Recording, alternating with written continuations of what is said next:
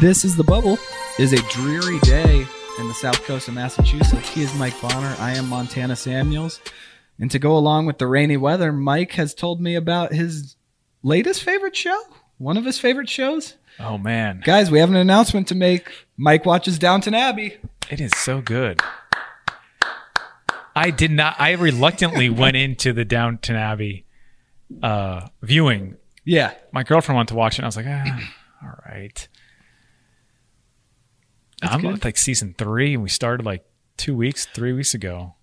So Benedict Cumberbatch is not in Downton Abbey? Not that I know of. What show is he in? I have no idea. I don't know, but he's not in it because I actually weirdly enough, some Game of Thrones, for example. Yeah. I know all of the characters. I don't know their names. Downton, okay. I know all their names. All right. I know. So Benedict Cumberbatch, he's not part of. Oh man, that's a bum. For the longest time I thought that was the show he got known for. Anyway, Benedict Cumberbatch aside, off to the side now. We have a couple of things that we wanted to talk about today. Oh, Benedict Cumberbatch is an actual person. Yeah. Oh, I thought he was going to be talking about a character. Maybe he is in Downton Abbey. I don't know. I didn't know that was a human being. I thought you were talking of a character's name. No. He doesn't look like somebody that was on there. Okay. I'm looking at his face right now. I don't see it. Will someone tell us the show that made Benedict Cumberbatch famous, please? It looks like he was part of the Grinch, maybe. No, it wasn't that. I don't know. Anyway, someone tell us what show Benedict Cumberbatch was in. Today on the pod, we have a couple of things we want to talk about. We're going to talk about a couple of Sherlock things about the media. Sherlock. It's not the same show. Sherlock. No, it's not. Okay. Couple of media related things. One sort of new political story that we thought was really interesting. And that's sort of what we're going to start with. So Claire Malone of 538 published a piece. What's the date line on this? On the 22nd, titled The Young Left's Anti-Capitalist Manifesto. And essentially it lays out the new demographic of the Democratic Party that is largely based off of a Gallup poll that says in 2018, younger people are more positive about socialism than they are capitalism. And in it, she speaks to Sean McElwee. We haven't quite figured out the pronunciation of his name. We'll just call him Sean. Sorry, Sean. But there we go. You are struggling. I'm struggling with the levels. I'm struggling with the voice. By the way, guys, I'm sick. I got tea here.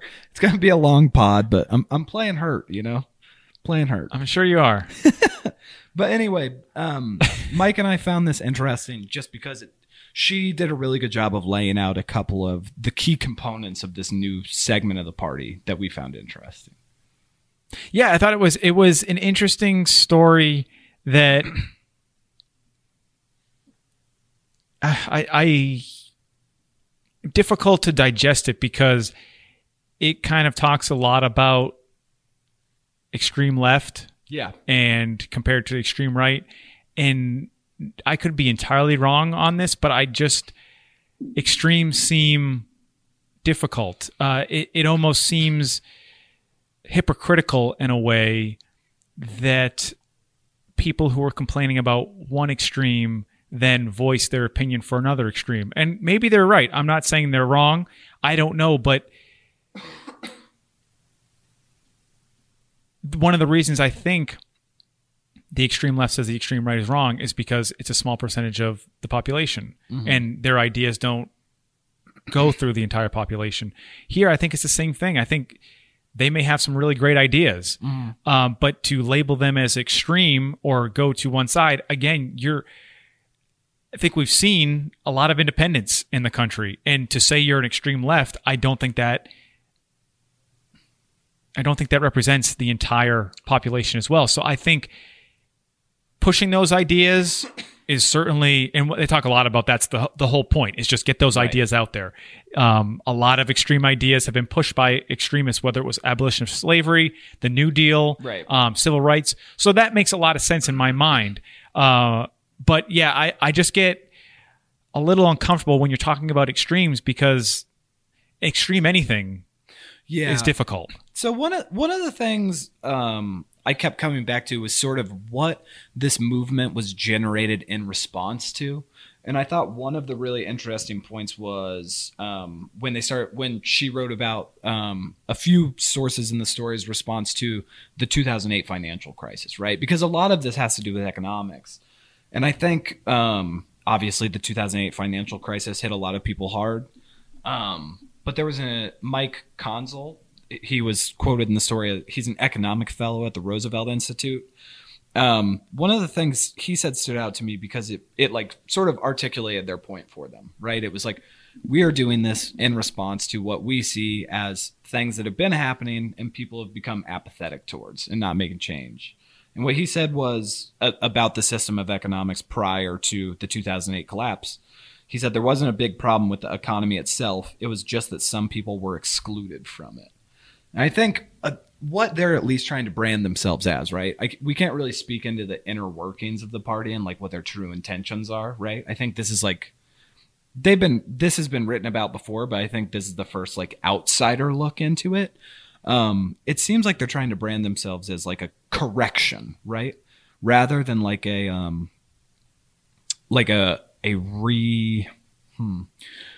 than being something that's like, we are coming in and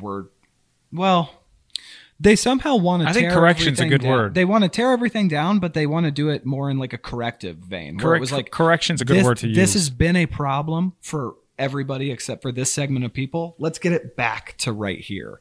And I feel like that, I don't know, to me, what I'm getting with it is they think that seems extreme to people because things have been so wrong for so long. No, and I think here's where the different attitude comes in. I'm not sure how many people would say that's necessarily wrong. Mm-hmm. It's just to kind of go back to our conversation way back about the Parkland social media aspect, where things don't happen quickly. Mm-hmm. I think in this article it says, if this doesn't work in a couple of years, then we'll just pack up shop and leave. Well, that doesn't really make any sense on any level to me, because say it does work in 3 years. Say somehow this huge, massive change comes in 3 years. That work doesn't finish because now you have to sustain it. You know, it's almost saying like, oh, I built a house. Now I can just not clean it or, make sure the pipes are maintain it. Yeah. No, anything you build, you must maintain. Yep. So I think that's kind of, as you mentioned, a correction is a great word to use, because it's the idea of it is it's this just one little push. Like you're walking, oh, I just need to push you back into the straight and then you're good and I can leave you alone. Like a training wheels. No, those training wheels, I feel, in any movement or anything stays on forever, because the movement doesn't end. The idea doesn't end. And once you accomplish an idea, it then needs to be maintained and polished up, so to speak. Right. And I think, too, you sort of hinted at a good point here, which is it seems there were points in the article that seemed very like Brooklyn intellectual liberal to me, which I think perhaps it was, honestly. But it's sort of like the like high and mighty, where it's like, well, I mean, sure, like maybe 3 years is a long time, but he was in the story saying like, well, we're all going to die of global warming anyway, so it's accelerate. And it's like, dude, this isn't a startup company, Right. And like and I thought that was interesting just because it sort of seemed like, I don't know. It was just sort of I really wanted to bring that point up because I think for anyone, and Mike has not seen this documentary yet, but for anyone who watched the Fyre Festival documentary, I got like very Billy McFarland vibes from this guy, where it was just like, I don't know where your headspace in particular is at, but it seems like it's not going to work politically. And yeah, to me, that's why extremes just, because I don't think they touch base with the majority of Americans or the majority of really anyone in any country, because he's right. There's no question that climate change is a huge issue, and we are all going to die if we don't figure that out. But the day-to-day person can't really worry about climate change because they're worried about paying their bills, and the hypocritical thing, as I kind of said that in my mind, is he's trying to say that they're trying to help, the less fortunate, try to help lower socioeconomics and such, which is great. But you can't say climate change when you're just trying to get food on your plate every day. Right. There's many struggles. That's certainly a at the macro level Yep. a problem, but there are a ton of micro problems that people live with every single day. Yeah. The idea, the one that really popped out to me that I was like, really, was the anecdote here that a woman, after AOC was elected to office, she had to take a day off because she was so emotionally just spent and excited for it.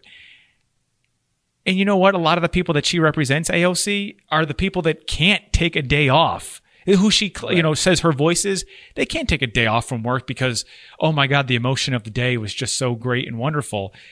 People have to go to work every day, and every paycheck means something. So to me, it was a little off base because, and maybe that's why when I view it as an extreme, to them, their heart may be in the right spot, their mind may be in the right spot, but they're not seeing it through a lens that a lot of people can see, just a small extreme part of the country can see. Right. I think that's totally right. One of the so I think sort of what you were getting at too is it seems like there's a rather than the ideologies that they're presenting, I think it's sort of a branding issue, right? Because this segment of the party is centered around what is called the Green New Deal, which is sort of in its construction currently like a bare bones agenda of sorts. But in the piece, Claire Malone was able to lay out the broad goals of the group, which is to draw down and limit greenhouse gas, renewable energy, and then train people for new and more sustainable jobs. I think I'm not going to put a number on. It's an idea that everyone or not, but it's a good idea. Can get behind. And I think, we obviously do it. Everyone knows we do a lot of talking pre-pod and then we get on. But I think it's something that people in just general should take. Yep. Here's a problem. It's climate change and it is a real thing that's happening. So why not look to the example of Obamacare, where when it passed, you had people who loved it and people who hated it. And because people hated it so much, it was always this thing that you had to, we're going to repeal it. We're going to repeal it. We're going to repeal it. Rather than trying to get, I'm not saying Obama shouldn't have passed it or he did a wrong thing. I'm just looking at that example, what we know from it. Now it's pretty popular. Right. It was actually a thing the Republicans are now, well, no, we're not going to repeal it. Sure. We're going to keep some things in there. So under a new Green Deal, and this is why I think it's so important, branding. Right. Don't brand it as an extreme left thing. Brand it as an idea, because you immediately automatically think, and I think on both sides, if you say it's a socialist idea, Republicans aren't going to like it. If you say it's a Trump idea, Democrats aren't going to like it. Right. Where it could be, in both times, it could be a great idea. If you look at, that was the point of the Obamacare example, is name an Obamacare, Republicans hate it. Now it seems like the country actually is seemingly okay with it. This new Green Deal thing could be a similar thing, where if you try to get a group that understands, bipartisan, kind of shows why it's so important, people can say, hey, you know what, let's give this a try. Let's see how it is. And they might actually like it. I think you're right. And I think a big part of this too is to me, what I see the brand, if I remove all of the sort of connotations I got from the piece, which of these people that she laid out in the piece, the deal is not really the extreme part. The extreme part is the shift of who is telling you about this new good thing, right? It's these young, often like younger women of color who are spearheading this initiative. She points out in the piece that it's sort of like the freshmen electees, the 4 main women who were elected in 2018.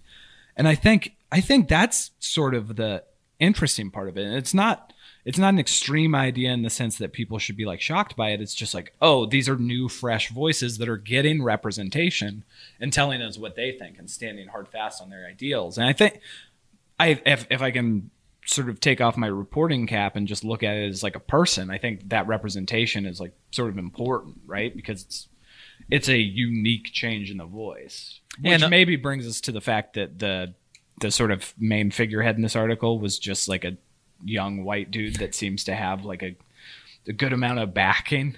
Yeah, and just to clarify, the 4 women are Ayanna Pressley, Boston, Rashida Tlaib, Ilhan Omar, and Alexandra Ocasio-Cortez, who obviously is AOC, who I previously mentioned. And if career in politics doesn't work out for AOC, she's got a great path set up for herself for Instagram food person. No, I didn't know. I you actually been don't follow her following on. this? No, I follow her on dude. Twitter. I actually follow all those people on Twitter, but Her latest one, she Instagram made is- a lasagna soup while talking about policy. She did like I don't know what it was. I want to say it was like a curry dish of some sort. I'm not a huge Earlier. Instagram video person. I'm there for the pictures. It was on her stories, a live stream. I see. I mean, it's a good political. I mean, Yeah, no, for a politician, I'm it's just like, out oh of my the God. loop. Yeah, I got to get on those Instagram stories. Yeah. Do you want to talk about? Sure. I don't even know what you're gonna say, but sure, let's do it. No, I was gonna ask if you wanted to touch on their stance on the 2020 nominee for a minute. I think it was interesting because you had two separate ideas mentioned in it.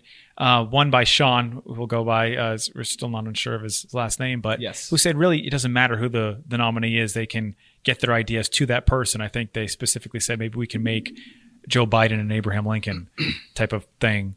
And then there was another person, Mitchell. I can't remember his first name. I'm trying to find it here. You try to find it, and I'll just kind of go on what he said. Oh, here it is. Maurice Mitchell, the first person of color to head the Working Families Party, who basically said that doesn't make any sense whatsoever. Right. And that's, I think, what we were saying last week on the podcast was the brand matters. It's not a blind resume NCAA tournament team or just let's put person A in there and we'll get our agenda across. Yep. Which to me, again, you might have won, but to me, humanity and society and country in the global sense isn't about winning. It's about rising as a group. And if you just kind of backdoor a plan in, kind of like the Colts sneaking out in the middle of the night, that's not how you're supposed to do things. And then it's just going to be trying to be repealed by the next people that come in. Yeah. See, which I think that's the point of, I think, Maurice Mitchell's idea is there's got to be the person who was elected matters. It's not just a figurehead type of thing. Yeah, I think that's right. I would just say that I sort of get both sides, but at the end of the day, like, you do sort of have to play. Politics is a game, right? Like, people are scheming against each other to try to like get a foot up. Yeah, and it's quite disrespectful, I think, to the entire Obama administration to say, well, it didn't matter that he was black and he was elected president. Like, no, that matters. Oh, yeah, for sure. That definitely matters. Right. Yeah. To say that a Wait, was that in the story? Did I miss No, that it part? wasn't in there. Oh, but okay.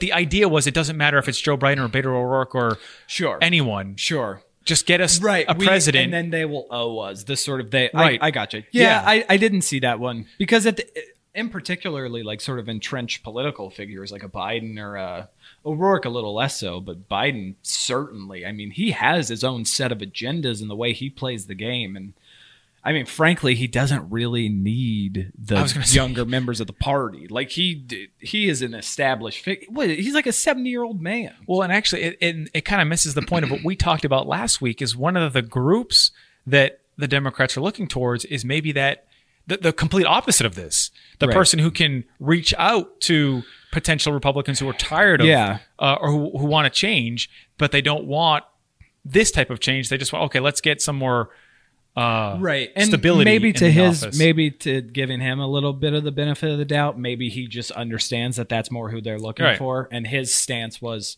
well, if we support them, like, maybe they'll.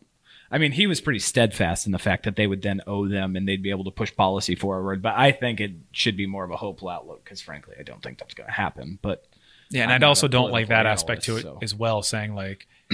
They asking for like if you should be backing someone because you believe in that, not because you want a favor. That doesn't. See, I'm less concerned about that because I think it's like a more realistic understanding of I how agree. No, we were talking off pod. In this conversation, Montana's actually the entire pod. Montana's looking at through the glasses of a realist, and I'm more in an idealistic world. Whether maybe somewhere in the middle is a good compromise. But yeah, it's interesting when you hear it's sort of both funny sides. because that part in particular, I was like a little bit more of like, oh, okay, well, at least like this dude's not like he understands how politics works. Whereas like you were rubbed the wrong way by it. Yeah, because I don't think politics has to work that way. It is. You're right.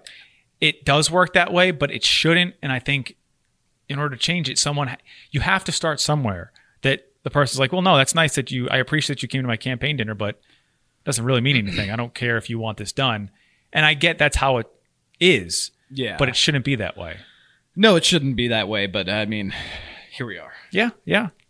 All right. The next thing we want to talk about, we sort of touched on the idea of privilege a little bit in this last topic, but we are going to jump headfirst into the idea of privilege, but more so than privilege, the idea of like newsworthiness to me, which is the Today Show. And let me get this. Go through your notes. Yeah, here we go. Maybe I should have typed it out. Either way, Savannah Guthrie of the Today Show interviewed Nick Sandmann. I believe that aired 2 days ago. I could be wrong. Who is infamously at this point the 16-year-old who was wearing the MAGA hat as captured on video as the Native American man drummed at it was like a protest event of multiple protests. I'm actually not quite familiar with that gathering. The thing that jumped out to me about the Today Show interview is my thoughts immediately were just, why? That simple? Like, why are you doing this? Like, why is he being interviewed? This seems like a poor, like, media judgment. I don't know what your thoughts on that are, Mike, but I just like, why are you doing that? And then when you watch the interview, it had like no teeth. It was basically just providing someone who had been given a PR statement a platform. Well, I think it's difficult. It was never going to have teeth because it's difficult to grill a 16-year-old. I mean, it just is what it is. We can go over countless. I mean, countless is a lot, but we can go over examples of far more serious crimes, murder crimes and such, where is a 14 or 15-year-old, are they a juvenile? Are they tried as adults? What's the deal here? There's a discussion here. So to grill a 16-year-old probably would not have been, it just wouldn't have come off visually good for today. It would have been weird. It just would have been weird. Yeah, I think whether they should have or shouldn't, it would have looked weird. That's a good point, though, is the articulation of the specifying the news source, right? It would have been weird for today. But I think the frustrating thing is you haven't seen. So another part of this is these. But I think the reason why I think they did it was because there's a poor stance in journalism where you have to hear both sides. Because it's, we heard one side, we heard the other side. And I think this doesn't necessarily fall into the example I give, where if a million scientists say climate change is real and one says it isn't, you have both sides in there and it doesn't really matter. This was just a weird situation because I think I don't know. There's a number of reasons why they could have done it, but I wouldn't have. I don't know. Yeah. Well, we've talked. I don't know. I'd like to know where the meat of this entire story is. Yeah. So a couple of things. First of all, to clarify, we're talking about the news and how the news handled this, right? Yes. For today, I agree. I totally agree. And I hadn't thought about that before because today is sort of like a fluff show, right? It's like, we're not like breaking news on the Today Show that's like about the Catholic it's not Spotlight by any means. I think it would have been just weird because you can watch the video and it's uncomfortable and it's a lot of things. But to grill, bring some hard hitting questions to someone who you could ask one. No, I know, but for the most part, yeah, I know you could. Yeah, you're right. Grilling's probably strong, but you could have. But go ahead. I like I said, I don't. As media coverage, I don't quite grasp why this story had the legs, which meaning it continued in news cycles that it did when there are a lot of other stories that show racism in action. Oh, sure. I mean, the Laquan McDonald news was it was more played down than this. Great point. A couple of things. The thing that I think I find so annoying about the point that you made, hold on. let me backtrack. That was wrong. The thing I found annoying about the reality behind the comment that you made was that yes, the Today Show is not perhaps the venue to have that. Let's like talk through this with this 16. Which is why he agreed to go on that show. Right. The annoying thing is it was the only representation that wasn't Fox News, where they were just basically given not Rush Limbaugh, Glenn Beck, where it was like on Fox, they were brought on and it was essentially under the guise of like, this is okay. And you guys were villainized and you didn't deserve it. And then Glenn Beck's just talking about it and making t-shirts. And then you had the president tweeting about it, saying they were wronged. But you don't get a response about hearing both sides of the story. The only other side of the story you got was just the Today Show, which asked softball questions. You didn't get a CNN interview with, whoever would interview, like Don Lemon or something. But like you didn't get a MSNBC interview or even like an interview with the Times or anything like that. You didn't get the other side of it. And I think to see that as the only representation of let's hold this no one's feet were held to the fire, basically. You didn't actually, all you did was put somebody on TV. You didn't have a conversation.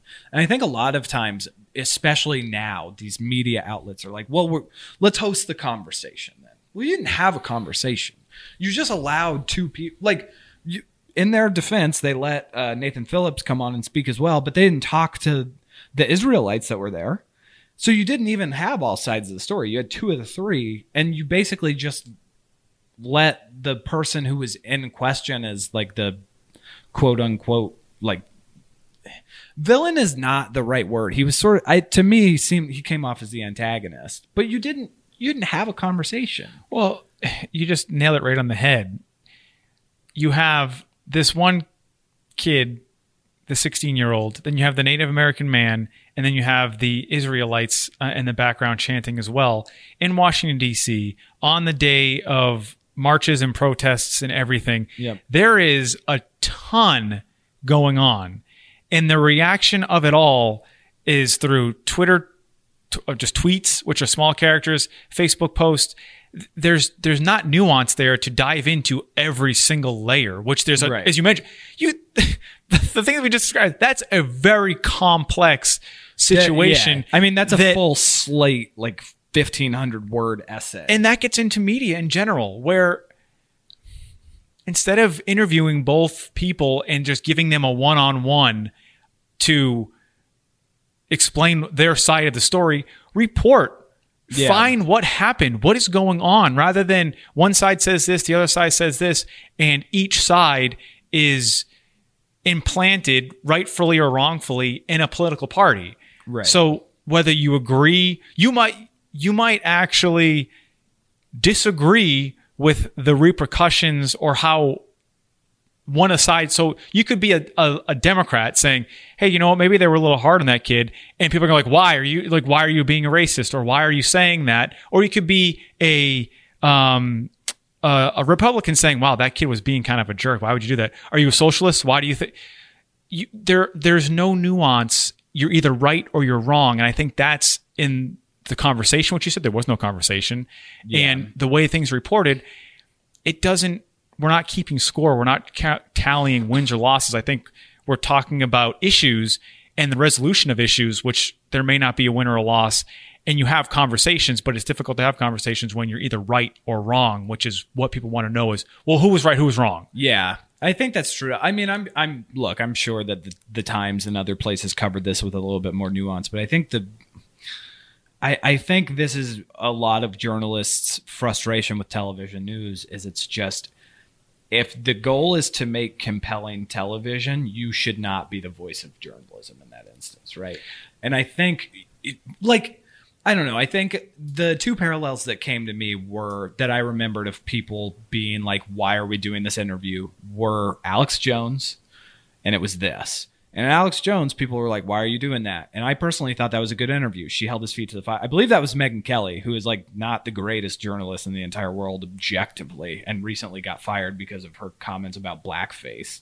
But she like held his feet to the fire. And it was like, okay, that's the dialogue. Like, what you've done there was you achieved the goal of fully having the conversation. You've challenged him on his ridiculous ideas about Sandy Hook, and he did not handle it well because he he wasn't supposed to handle it well because he doesn't know what he's talking about. You prove that he is indeed what everyone thought he was. In this instance, I get the idea that it's like people are concerned about he's 16, he's young, whatever. I mean, I am math is 8 years older. I'm 8 years older than that kid. And I knew, like, if I went out and did that, I was like, oh, there might be 8 years is a long time. 18 yeah, but to 26 but I know that there is video. I know, I'm math. Right? Like, it's not rocket science in 2019 to be like, I'm going to go to these protests and then he stand saw in the face. Like, there's video. Like, you know what's going to happen. And the idea of, like, well, he's young, he's naive, he doesn't know what he's doing. That kid knows what he's doing. Well, I think the key would be whether he's old and that the idea that people can change. And I think that's something that is lost in the judgment of right and wrong. And the idea that came up to me, and it gets back to what I was saying about labeling and who won, who lost, what's right, what's wrong. Kirsten Gillibrand was on CNN, and they asked her about her policies on immigration that were that actually fell right in line with the Trump current policies. And Jake Tapper asked a wonderful question and said, if the policies are racist now, were they not racist when you supported them? Right. And she went on and basically said yes, but without saying yes. Right. To a degree. She said, she learned about stuff and here and there. And I read a take on it, and it was interesting because it would have been nice to just hear her say, yeah, that it was racist. That's not right for me to say that. Things don't change. People can think something racist and then change and then be enlightened. The problem being, and I don't know if this would have happened, but it's just an idea of maybe why she didn't say that. If she had, the headlines, Gillibrand says she was a racist. Right. So there's no conversation, which gets back to the way media is covered. I think actually AOC had a similar take on it where I disagreed a little bit, but she was on Stephen Colbert, and she was asked how many Fs she gave about the opinions of Democrats, and she said 0. Politico, The Hill, all these others said AOC gives 0 Fs about, which I thought was kind of fair, but it's because we're journalists. We need people to read our stories. So the headline does need to be somewhat enticing, but it also shouldn't lose the essence of the story. Right. It still has to be true. Right. And in here, with just having people saying what they're saying, we don't know what happened. Like, you watch the stories and they're like, this happened, we don't know else what happened because a lot happened. And it's like, well, what did I just see other than two sides outraged and then a third part? There's a lot going on, and you don't really know what to fall on. And I'm one of those people. Yeah, I'll say what's right, what's wrong, but I need the information. We shouldn't jump to conclusions. And I think that is exactly the point. Is cover it, but cover it. Exactly. If you're gonna do it, do it. Like, this isn't, journalism is important, and if you're gonna make the attempt and you're on the Today Show, you're getting. Those people don't make a little bit of money. Today should want that interview because it is providing information, not because they want people to watch the interview that they have. Perfect articulation of that. If the goal is to get viewers, you should not be doing the interview. Full stop. And I think that, this talk about a perfect segue. Bobby Finger of the Who Weekly podcast. He had a tweet speaking on the recent news that BuzzFeed, in addition to other companies, HuffPost, AOL, Yahoo, and then a couple of Gannett companies, which I'm sure you have an opinion on, Mike, were going to be letting people go. And he said, is particularly disheartening and distressing to read news/rumors about the upcoming media layoffs, all the little career and financial anxieties/horrors that have built up and don't really ever go away, when this mess represents some of the highest paid work in the industry. And it is a quote tweet of the Today Show, which says, "What was your reaction to Nick Sandmann's interview?" And Nathan Phillips just says, "I was upset."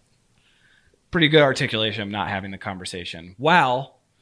Pretty objectively good journalism, or journalists are losing their jobs. And I think that sort of presents us with the position we're at today with a lot of journalists who are just frustrated by the state of parent companies and the idea of layoffs to people who are just doing a good job, you know? Yeah, and if I get philosophical, I don't think that specifically newspapers too are supposed to make a lot of money. They're supposed to profit. I understand that, Right. But they're not going to make huge margins because it's not. I Yeah. mean, I don't know what to put it. I've been doing it for almost a decade now, and they just don't do it, and they continue to cut. But it is, in a way, I believe, a public service where you're providing information so people can then vote for who they believe is the best candidate. And I don't know how a republic or a democracy works without that information being unbiasedly presented. It doesn't really. I think, yeah. So basically, like I said before, BuzzFeed, HuffPost, BuzzFeed and Huffington Post are big sites. They hired a lot of people. I believe that Huffington Post eliminated their entire opinion staff. And this comes obviously on the heels of Paul Farhi of the Washington Post wrote about it. This has been happening recently a lot with Vice has instituted a hiring freeze. Refinery 29, Vox Media. Mike is the most sort of perfect example where it's like MikeBit, which is essentially a video media company that's based around who watches their videos on Facebook. They cut their entire staff. It's just the two owners now. It's not going to stop either. No. And let's talk about Mike is a lot more in tune with the inner workings of specifically the newspaper business and parent companies. I think because you've worked at a couple of more than I have. I've worked at Gannett as well. What do you think about the Gannett stories? Because there's more than one story. There's obviously they're cutting people, but then additionally they're in talks to be bought by Digital First Media now, right? They are, yeah. It's difficult because I've been through a number of layoffs. I can't remember 3, 4, or 5. There's two blows because you lose people in the department, which is one. But then the second thing is, it's not like, oh, okay, I still have my job, or, it's really sad to see reporter or copy editor X go. Right. But we have to, move forward. Another one's coming. Every time there was a layoff, I was like, okay, well then, but there's going to be another one. And you think, how can they? And they always find some more. And yeah, there's quite a few articles out there about Digital First Media. Kind of their tactics of buying papers and then really kind of gutting them. Yeah. Denver Post is one of them. Boston Herald's another one. So I don't know how. I don't know how journalism functions. I'm at loss of words because it's just to me it's kind of self-explanatory. If there isn't a fair press, and keyword on fair, because I understand the slanted agenda media is just as responsible as, because I understand that, but then you can have commentary. There's a place for that, but call it commentary. Don't call it what it isn't. I don't know. And because the crazy thing, the reason why I feel a little different now than a couple of years ago is it seems like more people are ingesting news more than ever right now. So if people can't succeed now, then I don't understand how it's going to happen. But I don't know if readers necessarily care. Yeah, I actually, just to add something to this, I saw that Condé Nast is looking at I think it was by the end of the year, they're going to have all of their publications behind a paywall too, which includes Pitchfork, which is one of the largest music sites up. And it's a really strange time in journalism. I don't know of another option other than it's difficult because you need to get paid. So paywalls are it. And I know they weren't at the beginning, and maybe that was the fatal flaw in it all. But yeah, you got to pay for a product. And yeah, I mean, people aren't paying for newspapers anymore. So if they're only and these are digital, huge organizations, like as you mentioned, they're still doing better than local small papers. God, and that if they're gone, no, BuzzFeed, the Washington Post, the New York Times, they're not covering the Fairhaven No. city hall, town hall committee meeting. They're not covering the city council meeting in New Bedford, what the mayor of New Bedford says. And then you really just run wild, do what you want, because who's holding you in place? So in here it says Vice is looking to cut its workforce by about 10 to 15% this year. Vice's 10 to 15% of its workforce probably equals about 2 of the entire Standard Times and Hathaway Publishing workforces. So it's not like these are a lot of people that are being cut off, but think about, like, particularly to me, it's that you brought this point up, I think maybe a week and a half ago. These are at Gannett, these are capital papers. The Tennessean in Nashville, the Clarion Ledger in Mississippi, Ledger. What's the Detroit paper? The Detroit Free Press. Yeah. Des Moines. That's Iowa. Everyone goes to Des Moines for the election. That's a huge paper. It's a big deal. Yeah. I think, to me, this was a fitting place to end, just because of I read that tweet that I read off earlier, and I was just like, yep, it sort of hit the nail on the head. This is a frustrating couple of days for journalism. Go buy some papers. Subscribe to some papers. Honestly, just subscribe online. Like, dude. It's a chicken and egg thing, because now a lot of the time it's not worth the subscription, because you're not getting a good product, because there's no one there to produce a good product. So how do you justify that cost? Well, to me, I've always thought that you just go all in instead of like sinking slowly into the abyss of darkness. Hey, go all in, and if you don't make it, well, hey, at least you tried. Rather than, because right now you're not going to make it. I'm sorry, like they're not going to be around. Following these corporate structures that have been set up and have failed time and time again, unequivocally, without anyone seemingly acknowledging that fact. It just doesn't work. And it's proven to not work. That's why media companies continue to sell newspapers. And shrink. Newsflash. If it was working, they wouldn't have to sell them. So, but we can end on a good note, though, because next week we have our Yes, we our will Super have Bowl a prop bet. drastic shift next week. We don't need to talk about what happened in any of the conference championship games. We can move straight past that. But I'm okay. We will talk about the... I won't give you any hard times. We'll talk about the Super Bowl next week, and I'm going to end this pod. Well, a little bit at least. At least prop bets. We don't know if it'll be the full conversation, but we'll do our Super Bowl prop bet annual. Now it's second annual. Yeah, second annual prop bets. And then after that... We'll run through it. Yeah. We have... second annual Grammys. Big 2 weeks for I'm excited for the Grammys. Yeah.